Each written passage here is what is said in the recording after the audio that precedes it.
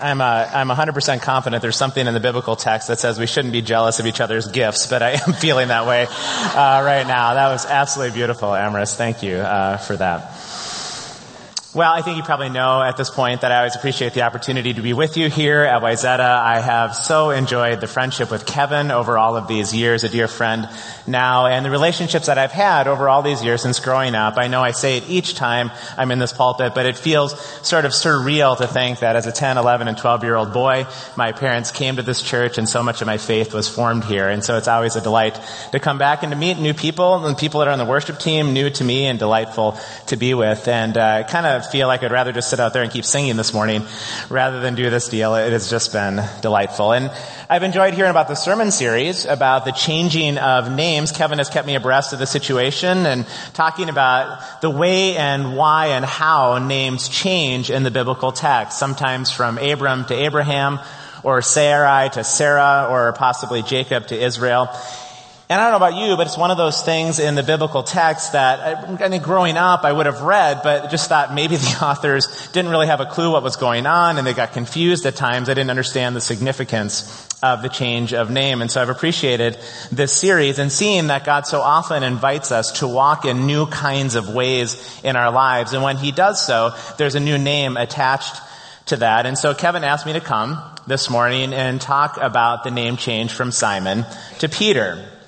And of course, I think probably as you know as well, Kevin and I like to have a little fun banter back and forth. And so the texts in this situation were almost endless from Kevin, where he's like, you know, Kapsner, you're such a diva. You're only going to come if I give you the assignment where you talk about your name, Peter. And then he'd be like, and you know, Peter means rock, and you and Dwayne Johnson have so much in common. It's like the bald head. And then he kind of stopped there for some reason. Had to remind him that, you know, Kevin, when we're in public, I have to wear big shirts to hide my python-like biceps so you don't feel intimidated by me. I have to be a little bit careful, though, when I make fun of Kevin from the pulpit, because he does kind of have the ultimate trump card on me. I think he played it last time I was in the pulpit, up on the screen here now.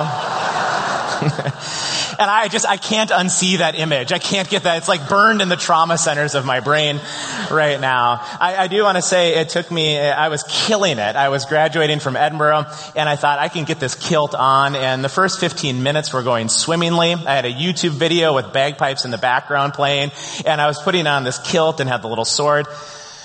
And then I got to lacing up the shoes, and I think that took me almost an hour at that point, and I still don't know what I did in those moments, but I will say it must have worked, because on the train from a small town outside of Edinburgh to Edinburgh, I had a woman, I think she was 164 years old, and she was ogling me the entire time. It was awesome. Hallie wasn't even a bit insecure. It was fabulous. So I have to be careful what I say about Kevin. I am actually really glad to be here and to talk about this name change deal from Simon to Peter. There's incredible implications, I think, for all of our journeys in this story. It's one of somebody who had to learn to go from the power of this world to the humility of the kingdom. And when he did do that, the church was birthed. And in those places, I think we can see that the fundamental road and way into the church is so often different than the road and way into the kingdoms of this world. And that is one of humility and brokenness and failure. It's what wakes us up to the amazing grace, and we bend our knee and come into the kingdom. It'll be the dynamic we talk about today. But before we pray and get started, my son Caleb, sitting in the front row, sent me a funny comic this week that I think is going to come up there too. I love this about the name change deal. It says, here's your order, sir. 1,000 business cards saying Simon the fisherman. Simon, from now on your name will be Peter.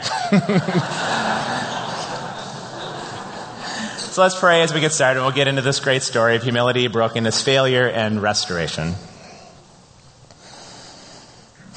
God, grateful for the wind of your Spirit blowing among us this morning. It brings life to my soul.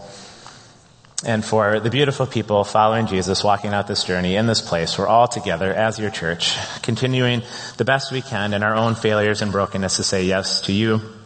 So we ask you to minister by your Spirit in ways we simply can't do on our own yet again this morning and in the weeks ahead. Thank you for your grace among us. By the power of your Spirit we pray. Amen. Well, if we go straight to the point of this moment between Jesus and Peter, where we see this name change, we see this well-known interchange between the two of them occur in Matthew 16. And it's during a time in which Jesus, after many months of ministry with his disciples, and they've been following him around and seeing what he's been doing and the power demonstrated, Jesus finally turns to them and he asks them this question: "Who do you say that I am?" Which is really the question through generation and decades and centuries that remains in front of us. Who do you say that I am? And Peter stood up among the 12 disciples and he responded to Jesus with these words. He says, "You are the Christ, the Messiah, the Son of the living God." And Jesus said, "Yep, you're right. And I tell you that you are Peter. And upon this rock, both your life, Peter, and the confession you just made, I will build my church, and the gates of hell will not overcome it." Now, this was new for Peter because when they first met, Jesus did tell Peter that his name would shift from Simon to Peter. It happened in an interchange early in the Gospel of John, chapter 1. But Jesus didn't indicate during that first interchange between them the meaning or significance of the name. So it's at this time in Matthew 16 that Jesus reveals a bit more to Peter and says, "You will be called Peter, and on you in this confession of faith I will build my church, and the gates of hell will not overcome it." And maybe we look back at the story from the perspective of 2,000 years later, and it may not register, at least it doesn't for me, just the enormity of this moment. The significance of this proclamation that Jesus made in this time for his disciples, because it would have been for them symbolizing and signifying some sort of redemptive moment that they probably couldn't really anticipate. They didn't know maybe what Jesus was up to. What is this church? What are you talking about here, Jesus? So to get our heads around sort of the enormity of this moment between Jesus and the disciples, it would actually be helpful to get out of sort of the specificity of this interchange between Peter and Jesus and get back into the big picture of history of what had predated this moment and how Israel would have perceived of themselves and the promises that were to come.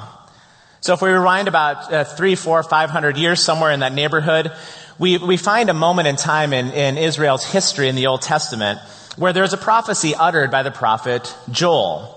We see it in Joel chapter 2, verse 29. We'll put it up in just a second, but won't put it up now. And Joel's prophecy came at a time for Israel in which they were in significant decline and being threatened to be wiped out. The Assyrians from the north were taking out the 10 tribes of the northern kingdom. Babylon was coming soon to take out the final 2 tribes of the southern kingdom.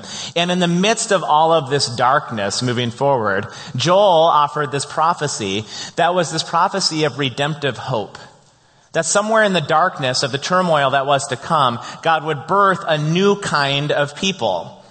It was a redemptive move that up until that time was unprecedented in the history of Israel.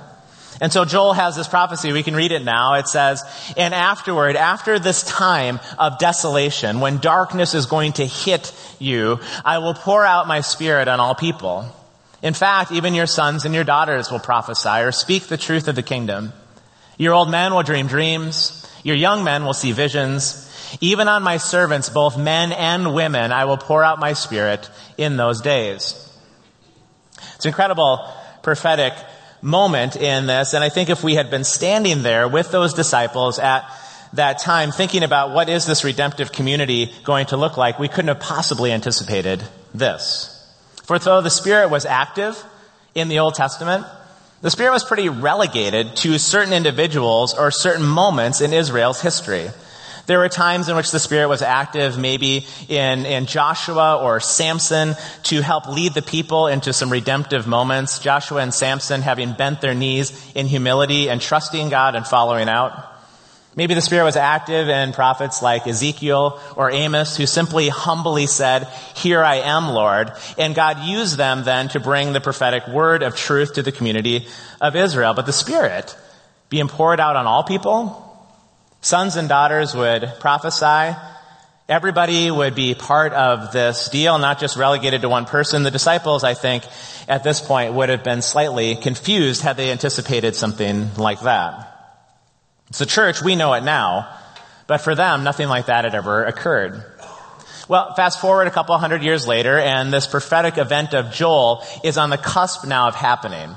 We see the beginnings of it in the life of Jesus, where he appears in the scene, and the Star of Bethlehem is there, and this prophet, or so they think just a prophet, and Jesus is emerging on the scene. And again, in these moments, God had been silent in Israel for about 400 or 500 years. There was no prophet, there was no leader that had been inspired by the Spirit to bring them into some redemptive reality. Just quiet. The desolation had hit. But the star came, and Jesus emerged on the scene, and the first thing he did is he yielded himself to his Father in baptism, and the Spirit descended like a dove upon him and empowered him for the ministry of the kingdom. And Jesus decided to let his power go in those moments that was justifiably his. Paul says that he didn't equate his equality with God something to be hung on to. Rather, he let it all go and became a servant and decided to follow. And the Spirit empowered Jesus, and he began to rise up in Israel as this voice of the kingdom. And everywhere he went, the Spirit empowered him to do the redemptive work of the kingdom. Everywhere he went, he could teach with sort of this unusual authority that people couldn't get their heads around. You may know the story from Luke chapter 4 when he was in the synagogue and people just perceived of him to be a carpenter's son. He didn't have all the right background. He didn't have all the fancy letters. He hadn't done all of the supposed study. And yet when he spoke, they said, we can't deny the authority of what he's saying. It is ringing or resonating with the kingdom. Who is this man, this carpenter's son? Everywhere he went, he was like Aslan in Narnia. He brought hope and healing. Spring was blooming around him. Hope for the sick and the sinners and the disenfranchised. He was able to deconstruct the false power structures of the day. They hated him. The Pharisees kept coming to try to trap him, and he just kept kind of finding his way through. And eventually they're like, we got to kill him. We can't deal with this power. He keeps deconstructing the false notions of our authority. He had authority over the spirits in the demonic kingdom. And he convicted people of sin in sort of this interesting, truthful, but graceful and invitational way. The kingdom was with him. The Spirit was there. He had bent his knee to his Father. And the Spirit now emerging on the scene like he did in the Old Testament, well, was there something more coming? And there was. So we enter back now into the scene. Peter, our character for this morning, who after that confession in Matthew 16, and Jesus says, you will be the rock, and this confession will be the rock of my church, Peter continues to follow Jesus, and ultimately, if we fast forward a little bit further into the book of Acts, we see the prophecy of Joel fulfilled. We see that Peter stands up empowered by the Spirit and declares that now is the time that God's kingdom and his church would be built. So we'll put that up on the screen. It's a little longer passage, but you'll hear in this the words of Joel as well, where the context is Jesus has ascended into the heavens, and he said, wait for my Spirit to come upon you. This is Acts 1:8. And he says, and when the Spirit does, you will be empowered to bear witness, or be my witnesses to Judea and Samaria, and even into the ends of the world. And then the disciples are sort of waiting. And now Acts chapter 2, here we go. When the day of Pentecost, which was a festival all the Jews were celebrating together in Jerusalem, when that day came, suddenly, and they were all together in one place, suddenly a sound like the blowing of a violent wind came from heaven and filled the whole house where they were sitting. They saw what seemed to be tongues of fire that separated and came to rest on each of them. The Spirit would be poured out. Fire is always a symbol of Yahweh or God in the text. And now these tongues of fire are going to all people. All of them were filled with the Holy Spirit and began to speak in other tongues as the Spirit enabled them.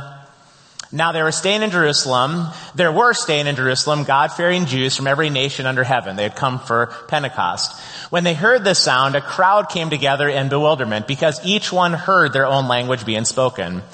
Utterly amazed, they asked, aren't all these who are speaking Galileans? I couldn't figure out all these different tongues that were going on. And we go on from there. There seems like there's more to the story. What a cliffhanger. Or maybe just wrap it up here. There we go. Okay. Amazed and perplexed, they asked one another, what does this mean? Some, however, made fun of them and said they have had too much wine. Then Peter stood up with the 11, raised his voice, and addressed the crowd. Fellow Jews and all of you who live in Jerusalem, let me explain this to you. Listen carefully to what I say. This is one of my favorite verses in the entire Bible coming up next now. These people are not drunk as you suppose. It's only 9 in the morning. Like, it could have been questionable if it was 3 in the afternoon, right? But it's only 9 in the morning. No, this is what was spoken by the prophet Joel. In these last days, God says, I will pour out of my spirit on all people. Your sons and daughters will prophesy. Your young men will see visions. Your old men will dream dreams. Even on my servants, both men and women, I will pour out my spirit in those days, and they will prophesy. And now it's not just the leaders, and now it's not just the prophets, but anyone who calls on the name of the Lord will be saved.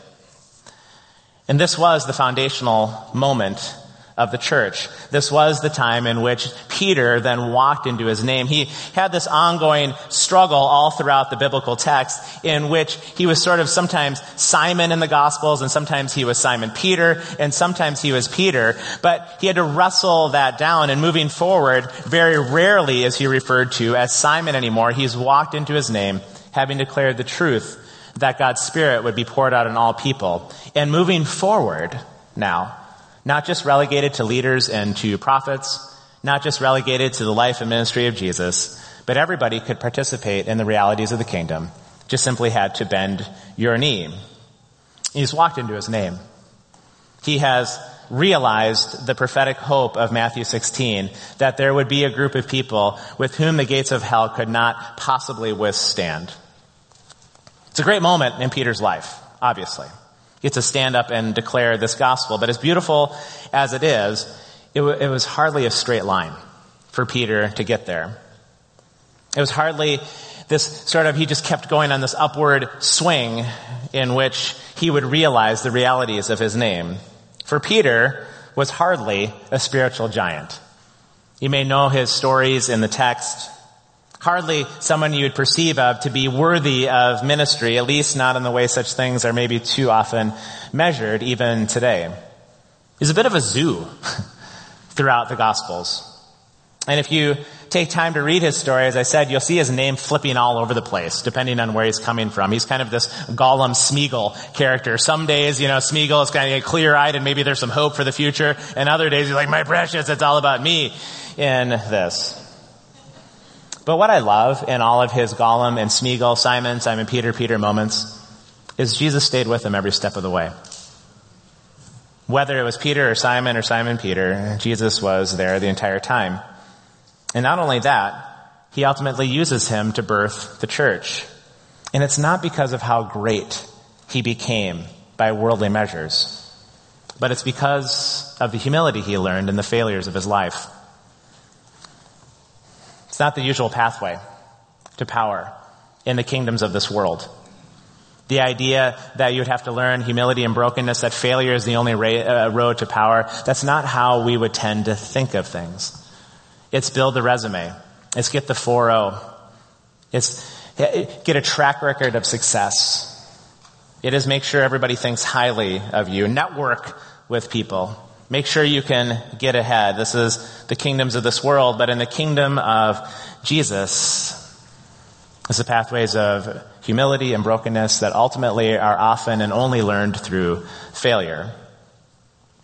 I think some of you know I teach school both at Northwestern and at Bethel, and I've had the privilege truly to have these sacred times with these 18 to 22-year-olds just day after day, year after year. And one of the things that I fear for them is that they live in sort of this comparative game of faith. And when they're honest, as they sort of observe the kingdom around them, they sometimes feel as if they don't measure up. They'll never be that visible leader in the church. They'll never be that Bible study expert. They'll never maybe have fancy letters after their name. They may never be able to sing or be in missions or in some kind of ministry. And so they sort of sit back quietly and say, that's the kingdom is going to be for others, not me.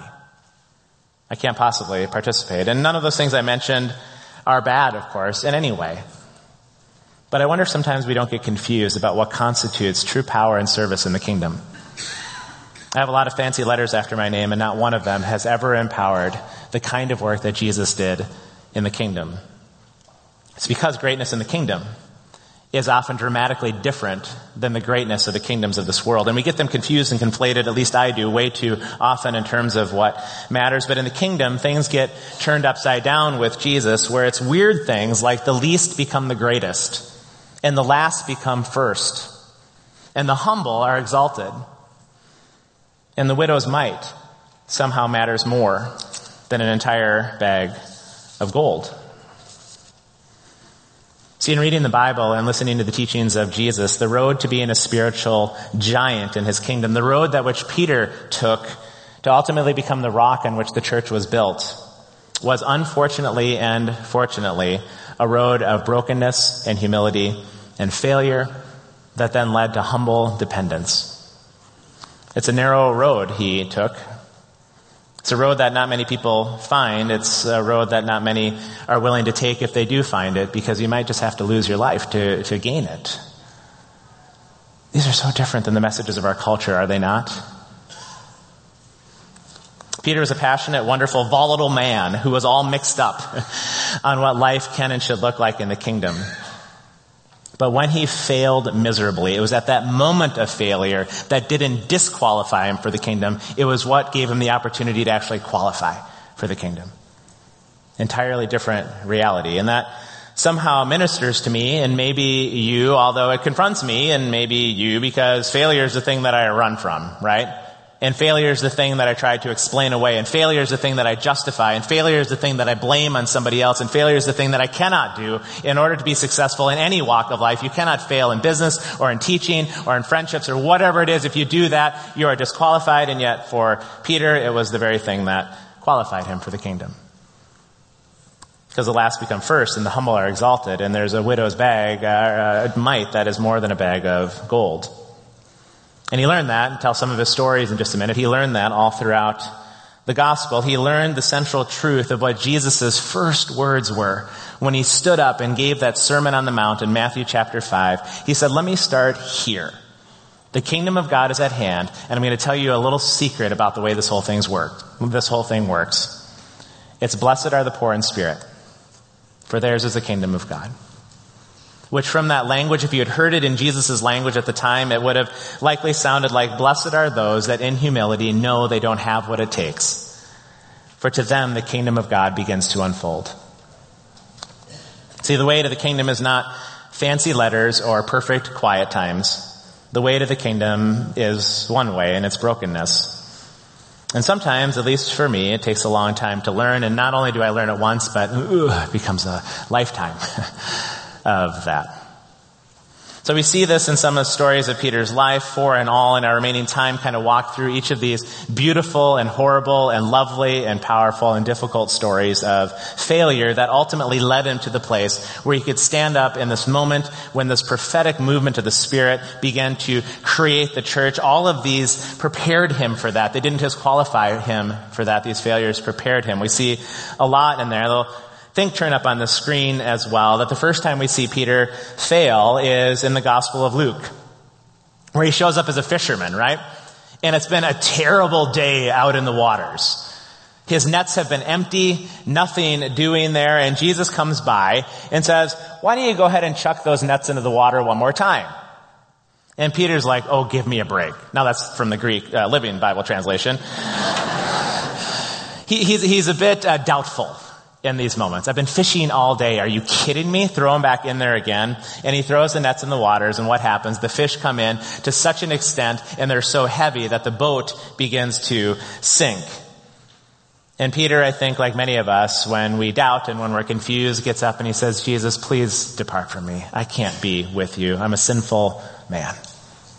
And Jesus says, You just learned that here. Now you follow me and I will actually make you fishers of men. You saw the power I can do here. You just wait until I pour out the realities of me into you to fish for man. And I love the humanity of this story because, again, I think about how many times I've been afraid or doubtful to step into what might be next.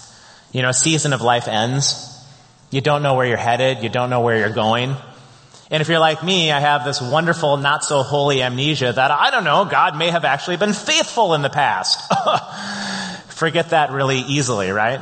Take a little cue from the Israelites. They were just like, they would build little monuments from time to time to just, in representation symbolically of God's faithfulness in the past. I would just suggest that if you're like me and you have amnesia relative to God's ongoing faithfulness in our lives, when that moment happens, just build something physical. A little tower of stones in your yard that you can turn back to and say, oh, I remember God is faithful now. Maybe in my doubts and my confusion and my understandable humanity, maybe I could say yes one more time to stepping in these waters. Maybe it's not over for me. Maybe I can do that. Peter learned that in these moments. He learned it through the failure of not trusting Jesus about the fish. But he learned something deep in that. A second story that is difficult to read on some levels in the text happens actually right after he gives this beautiful confession of faith in Matthew 16 when he says, you are the Christ, the Messiah, the Son of the living God. It's this incredible moment. I mean, Peter has succeeded in identifying and articulating the realities of Jesus in this moment in front of all of his peers. It couldn't have been a better moment for him, right? And then Jesus goes on to say some things like, the Son of Man is going to have to suffer and to die. And Peter says, no way! Give me a break! That can't happen. Are you kidding me? And Peter turns to him, or Jesus turns to Peter and says, get thee behind me, Satan. Ouch! On that. And he says, Peter, there's something you got to learn about this. I know that you just declared that I am the Messiah, but I'm going to teach you right now and right here that I'm not going to be the kind of Messiah you think. I am not here to restore your earthly power so that you have freedom from the Roman oppression. I'm here to give you a kind of kingdom that will not end. And it's the kind of kingdom that the gates of hell cannot even prevail against. But you're going to have to learn some things. So here's what you need to learn. You want to participate in my kingdom. If you want to be my disciple, you need to deny yourself and take up your cross and follow me. For whoever wants to save their life surely will lose it. But whoever wants to lose their life for my sake will surely find it. What good will it be if you gained the power of the entire world and yet you forfeited your soul? And I think what I love about this story is success is always that dangerous place, isn't it? You don't even have to be in the kingdom to know that. Success organizationally or in a business or something is always the riskiest place because you forget what actually matters. And it doesn't mean we shouldn't celebrate success. We really should. We should have great parties around success, but there can be this little subtlety with success in which you begin to shift sort of how that success happened and change it for something different. I know how often in the classroom that maybe on a Tuesday morning it was a great class. And there was insights and wisdom and conversation, and I would leave just like, wow, that was exactly what I would hope for. You could see kids beginning to have their eyes sparkle again a little bit and come to life, and I walk away just saying, this was great. And then I get ready for Thursday, and I go into Thursday morning's class, and it's just rubbish, the whole thing. I start talking, and I feel like my words are just like, there's just no life to them. And I think, what just happened? And then, the amnesia finally kind of clears again a little bit, and I remember, oh, hang on, Peter. It was never your great content that could be able to maybe, hit the hearts of the students. It was never your great teaching style and all the things that you can subtly swap for the power of the kingdom. And humbled yet again. And because this is my name here, I'm like, yep, I'm Simon again in this. Thankfully, God is a God of amazing grace. And he keeps walking us on the journey. But I'm mindful that at the same time, God is not mocked. And when we think we can start doing this journey on our own, there comes that rebuke. Remember, you got to pick up your cross and follow me. And it's not a rebuke because God needs us to restore his honor or it's a gentle rebuke. It's a reminder that we can't deal with the organized and disorganized evils of this world on our own. We need the power of the Spirit to walk this out. There's nothing about fancy letters or resumes that can deal with the darkness around us. And so even when those rebukes come and are painful, they're for our good. I love the Hebrews passage and don't like it at all. When it says that don't despise the discipline of the Father. For when he does this, he's doing that for your good. Peter learned that in these moments. Third story is when Peter was standing with Jesus in the Garden of Gethsemane. It's one of my favorite stories again, and he is watching Jesus be the victim of Judas's traitorous behavior. And even though he had done nothing wrong, Jesus was arrested, and Peter stood up, maybe admirably so, and he decides to raise his sword and cut off the guard's ear. I don't really know what he was trying to accomplish in that moment. There's a lot of guards, but man, he swung one for the kingdom in this moment. And Jesus stopped him immediately and said, hang on, I get it. But he stooped down and he healed this man's ear. He healed the ear of his oppressor. Peter was victimized in these moments, and he chose the road of power and violence in return. It's the understandable option. I know those very, very few times in my life that I've experienced a bit of injustice, even a whisper of it. My immediate response is anger. How dare you? And then I can really stew in that for a very long time, understandably so. It's certainly the common American option and the language of our day. But it's not the language of the kingdom. There's a different secret there. Jesus taught us to meet injustice with humble love. He even healed his oppressors. Martin Luther King Jr. is a person who understood and practiced this. He had a quote that when I first read it, it's hung with me to this day. It's challenged me in this. I don't even know for sure how to walk this out. But Martin Luther King said this: the ultimate weakness of violence is that it is a descending spiral, begetting the very thing it seeks to destroy. Instead of diminishing evil, violence multiplies it. Through violence you may murder the liar, but you cannot murder the lie, nor can you establish the truth. Through violence you may murder the hater, but you do not murder hate. In fact, violence merely increases hate. Returning violence for violence multiplies violence, adding deeper darkness to a night already devoid of the stars. Darkness cannot drive out darkness. Only light can do that. Hate cannot drive out hate. Only love can do that. I don't know what would be required in the kingdom to find that kind of love even for your oppressors. The understandable option is anger. The kingdom option is love. It might take some humility, some ways of seeing the world. Same kind of ways Jesus must have saw the world when he hung on that cross. And what did he do? He looked out and said, Father, forgive them. They don't know what they do. I think it's only humility and not a desire for power that brings us to those places. Fourth and final story is the famous story of Peter's denial. And it is this story that is now the threshold moment where Peter's name is going to change. You may know the story. It comes at a time when Jesus says in the upper room, he says, one of you is going to betray me. And Peter, being this wonderful, passionate, volatile man, as I said that he is, he stands up, I will never deny you, Lord. You know, I can just picture him sort of shouting this out with vim and vigor. And after saying that, of course, we know what happens. Sitting by the fire as Jesus is arrested, Peter is associated then with Jesus, and he's asked these questions, aren't you a friend of Jesus? And Peter says, well, no, I am not, and no, I am not. And 3 times he denies Jesus. He thought he had what it took to walk it out. He'd even spent all of these years with Jesus. And when that moment came, he didn't. And after that last denial, the rooster crowed. Cock-a-doodle-doo. I think about how many times that, again, I might fall into the temptation of a Peter version of discipleship.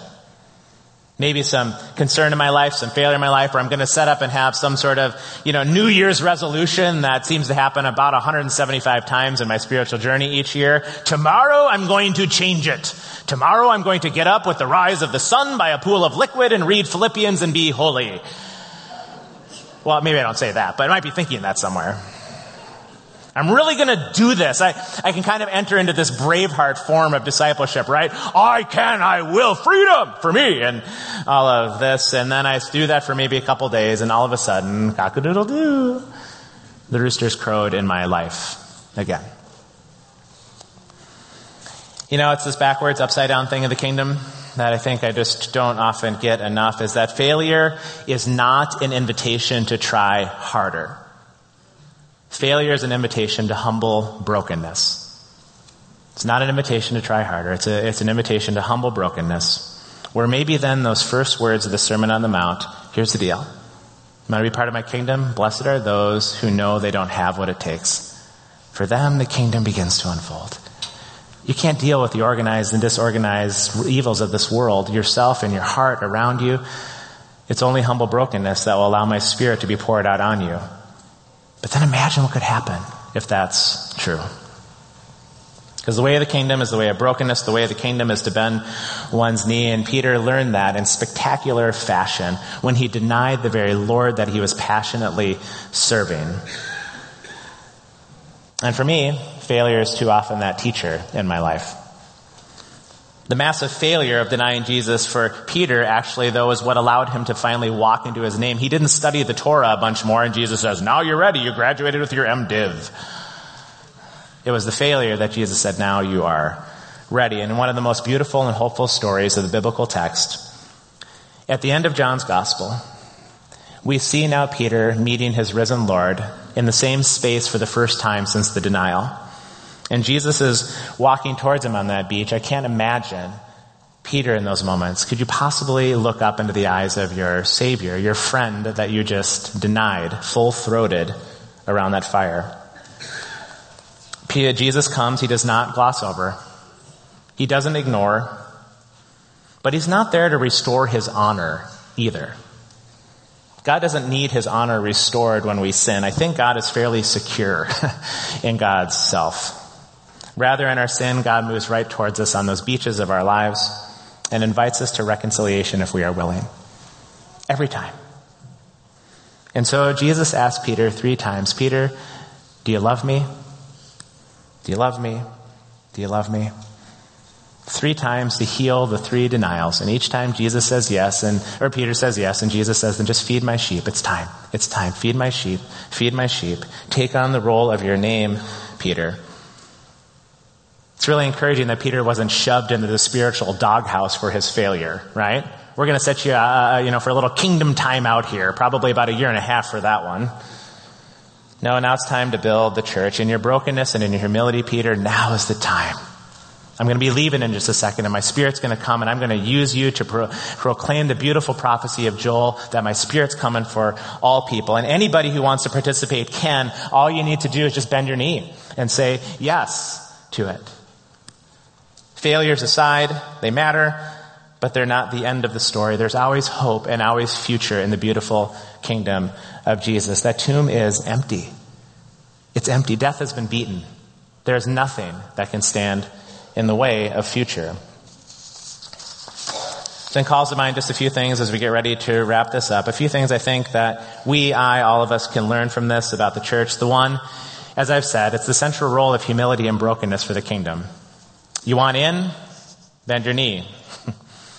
I don't bend my knee too regularly, so maybe a bit of failure might help. But I love what Paul had to say. He says, let me tell you about this church. Let me remind you a bit about who's part of this deal. He says, brothers and sisters, think of what you were when you were called. Not many of you were wise by human standards. Not many were influential. Not many of you were of noble birth. But God chooses the foolish things of this world to shame the wise, and the weak things of this world to shame the strong, so we don't get confused.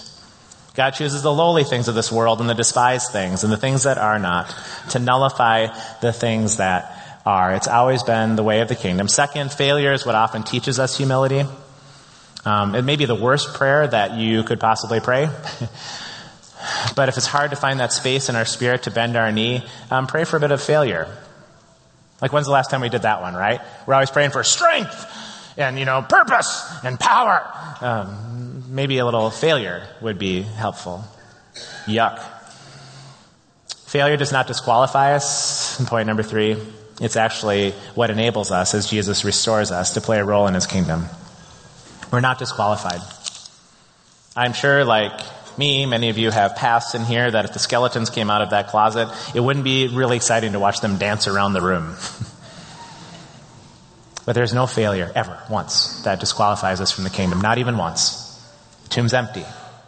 Death has been beaten. Sin has been cast aside. There's a power at work that restores and redeems all day long. There is nothing that can stand in the way, because if it could, then the cross and the resurrection is useless. Last thing is this: the church is not a building. And I love being able to say this in this space. I'm just going to say out loud that I get an opportunity to be with a lot of different people in churches and ministries, and rare is the space that I can say that there's not a lot of confusion. There's not a lot of confusion. I love my time with Kevin. I love my time with you. I love my time in worship. If there's a sense of the Spirit blowing in here, and I think there is, it's because there's not a confusion that the church is some building or organization or an institution with a sign and a steeple. Those things, I get it, but they're organizations. Too often they masquerade as the church. We don't go to church. We are the church. We're the people of God following Jesus, bending our knee. Not many wise or noble among us. But when that happens, there is a group of people bonded together singing Amazing Grace, how sweet the sound, and the Spirit begins to pour out, and I can't imagine a more needed reality for our world today. We could use a little bit of sane teaching, right? A little bit of wisdom. A little bit of authority that goes beyond anything of the resumes of this world. We could use a little hope for the disenfranchised and the poor and the cast aside. We could use a little understanding of what goes on in the spiritual realm anyway. I'm not sure, but when the Spirit was poured out upon Jesus, all of this happened, and he said, it's coming for all of you. Even your kids can be part of it. Kids don't get the junior Holy Spirit. Poured out among all people. Spirit bears much fruit among his followers. We're going to have a building in which to meet. There's a sign that tells us what the church is. But the church isn't the building or the institution. It's the people in whom the Spirit flows. So much more could probably be said this morning. Kevin should have given me 13 weeks for this series. But so be it. I think in wrapping up, the thing that I would say is this, and reiterate again, that if you're one who, like me, will walk through failures and struggles in your life, resist the temptation to make a bunch of Simon Braveheart-like commitments that you're going to do it better tomorrow. Let the failure be an invitation. Let the failure and the discouragement be an invitation to bend your knee. Because in those places, and in that humility, Jesus says, blessed are you who are poor in spirit. For I promise you the wonder of my kingdom can unfold, and when that happens, here's what I know will happen in your life. The gates of hell cannot even stand against that. That's what it means to be the church, even some 2,000 years after Peter showed us the way of humility and power in the kingdom, and nothing has changed today.